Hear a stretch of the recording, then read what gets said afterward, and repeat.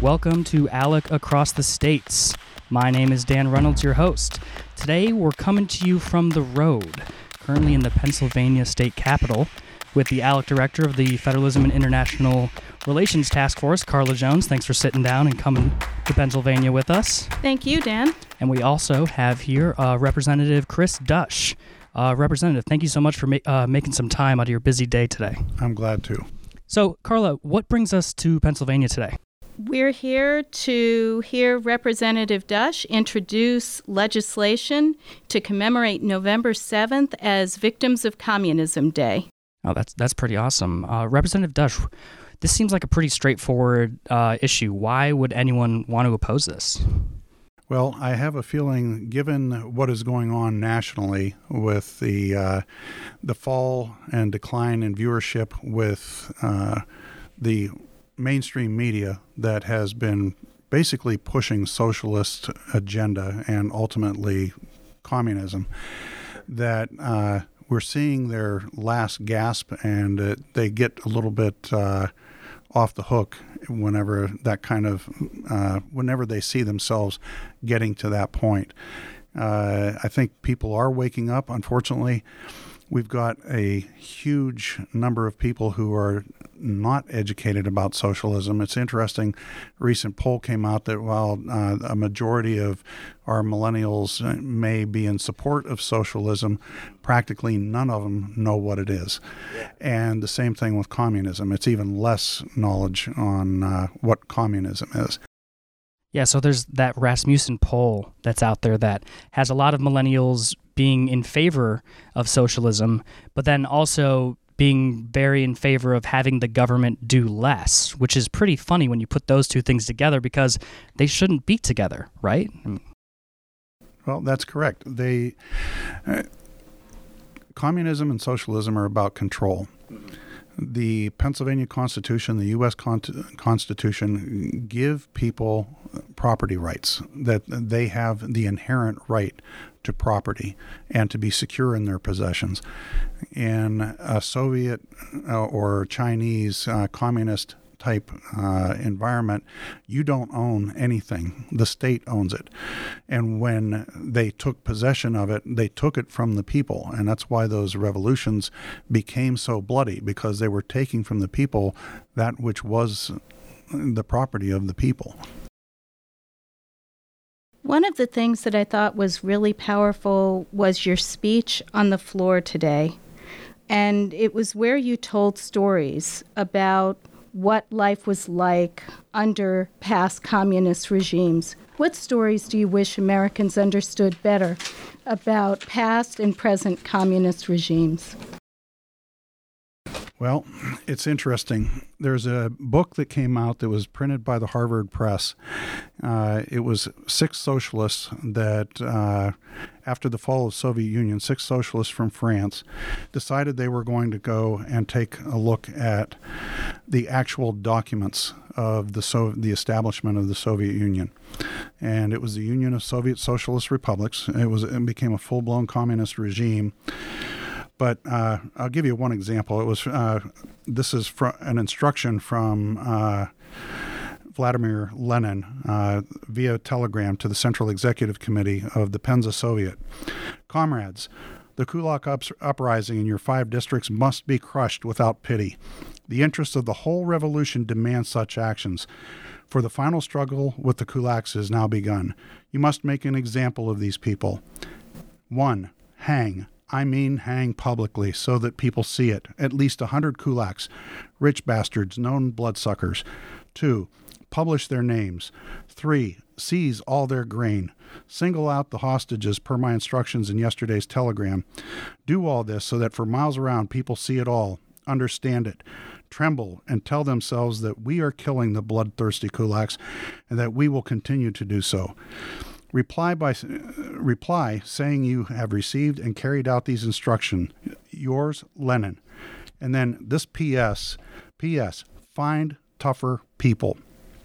This was because the terror campaign that they were waging against their own citizens was so bad that the people in government charged with carrying these acts out actually were starting to resist a little bit. And I'll give another one here. At the start of the Red Terror campaign, the time has come to put a stop to all this weakness and sentimentality. All the right socialist revolutionaries must be arrested immediately. A great number of the hostages must be taken among the officers and the bourgeoisie. The slightest resistance must be greeted with widespread executions. Remember, this is executions of their own citizens. Provincial executive committees must lead the way here. The Chekkas and other organized militia must seek out to arrest suspects and immediately execute all those found to be involved with the counter-revolutionary practices. Leaders of the executive committees must immediately report any weaknesses or indecision on the part of the local Soviets to the People's Commissariat of Internal Affairs, basically the people that were in charge of carrying out these executions. If they were showed any weakness or any inclination that they really didn't want to be doing it, they were told on, and then they ended up facing similar problems. Yeah, and by weakness, of course, we mean not wanting to murder their fellow citizens, right? Absolutely. When the whole premise behind socialism and communism is that there are a few elites who figure that they know better than everybody else. And because of their elite status, they believe that they should be able to take control of the means of production, take control of people's property, and subjugate them, the everyday person, to being basically serfs and slaves of the state.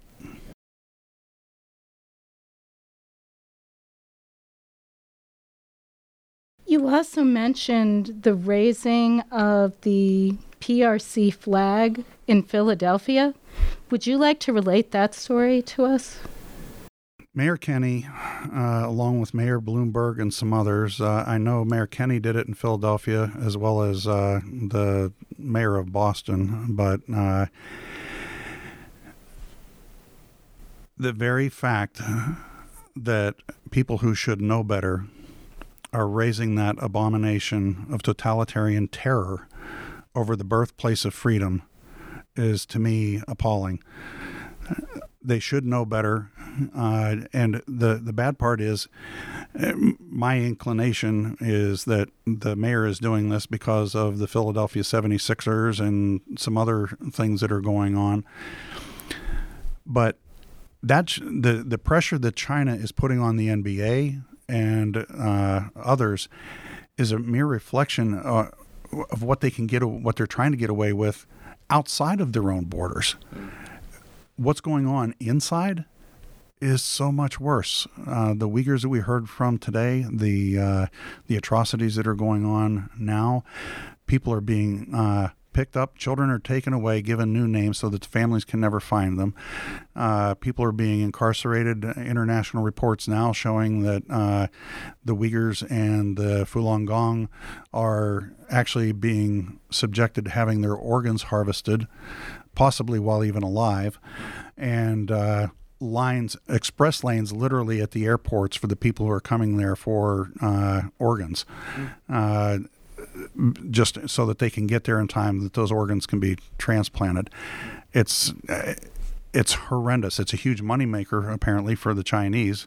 But yeah, at least while we are talking a lot about some pretty devastating stories, firsthand accounts from the different individuals speaking on behalf of or speaking with the Victims of Communism Foundation, and you taking some firsthand accounts from the Black Book of Communism, there is some elements of inspiration. If you look at the people in Hong Kong themselves, right? They're singing the United States national anthem. They're holding up the United States flag, which the NBA isn't very happy about, actually. So we're going to be speaking with them on a later podcast. But the Victims of Communism Foundation actually passed out in where we work in Washington, D.C. at the Wizards game, passed out free Hong Kong T-shirts is what it said. Very artfully done, which is a really great way to kind of push back on some of these evil forces, negative forces, whatever you want to call them. But I think what's also really important to educate broadly, which would be really, I think, the success of having in Pennsylvania, or hopefully in the entire United States, having a Victims of Communism Day, right, which would be the goal of this legislation. What are the next steps for the legislation? Well, once it's passed here in the House, it's a formal resolution. Senator Kristen Phillips Hill has a similar resolution over in the Senate. We've kicked around the idea of making it actually a bill that would make a statewide day. But I think, quite honestly, when we have these discussions annually with these, by the form of these resolutions, it gives the opportunity to make sure that the legislature is actually hearing what is going on. And I think by extension, we can take that back to our own constituents. So I think it's important. And what do you think about educating kids in the schools about this as well? Perhaps somehow incorporating it into civics education? I think it's very important that we do. It's quite obvious, given the sentimentalities of the people in the survey that was cited, that if you don't do this, people start leaning towards that kind of a government system, because it all sounds good. It's free stuff for nothing. But then what's funny is they get out of college and then they look at their first paycheck and they're taking, how much money out of my check? Holy mackerel. Well, the people who are going to end up having to pay for that so-called free education are them by another means whenever they get out. And it's nothing in this world is free. And when you take things by the use of force, Frédéric Bastiat wrote two excellent books, The Law, and the other one was The State. In his book, The Law, he said something, and I'm going to be paraphrasing it, but I have a law enforcement background, and he said, all government is force. We're compelling the people to do something or not to do something. But at the end of things, it was always at the end of a musket or the guillotine in his day. As a law enforcement officer, we're trained on the use of force all the time. So I'm intimately aware that all government is force. What the socialist and communist governments do, just out of a natural extension of what Marxism is they take, because human beings don't have rights.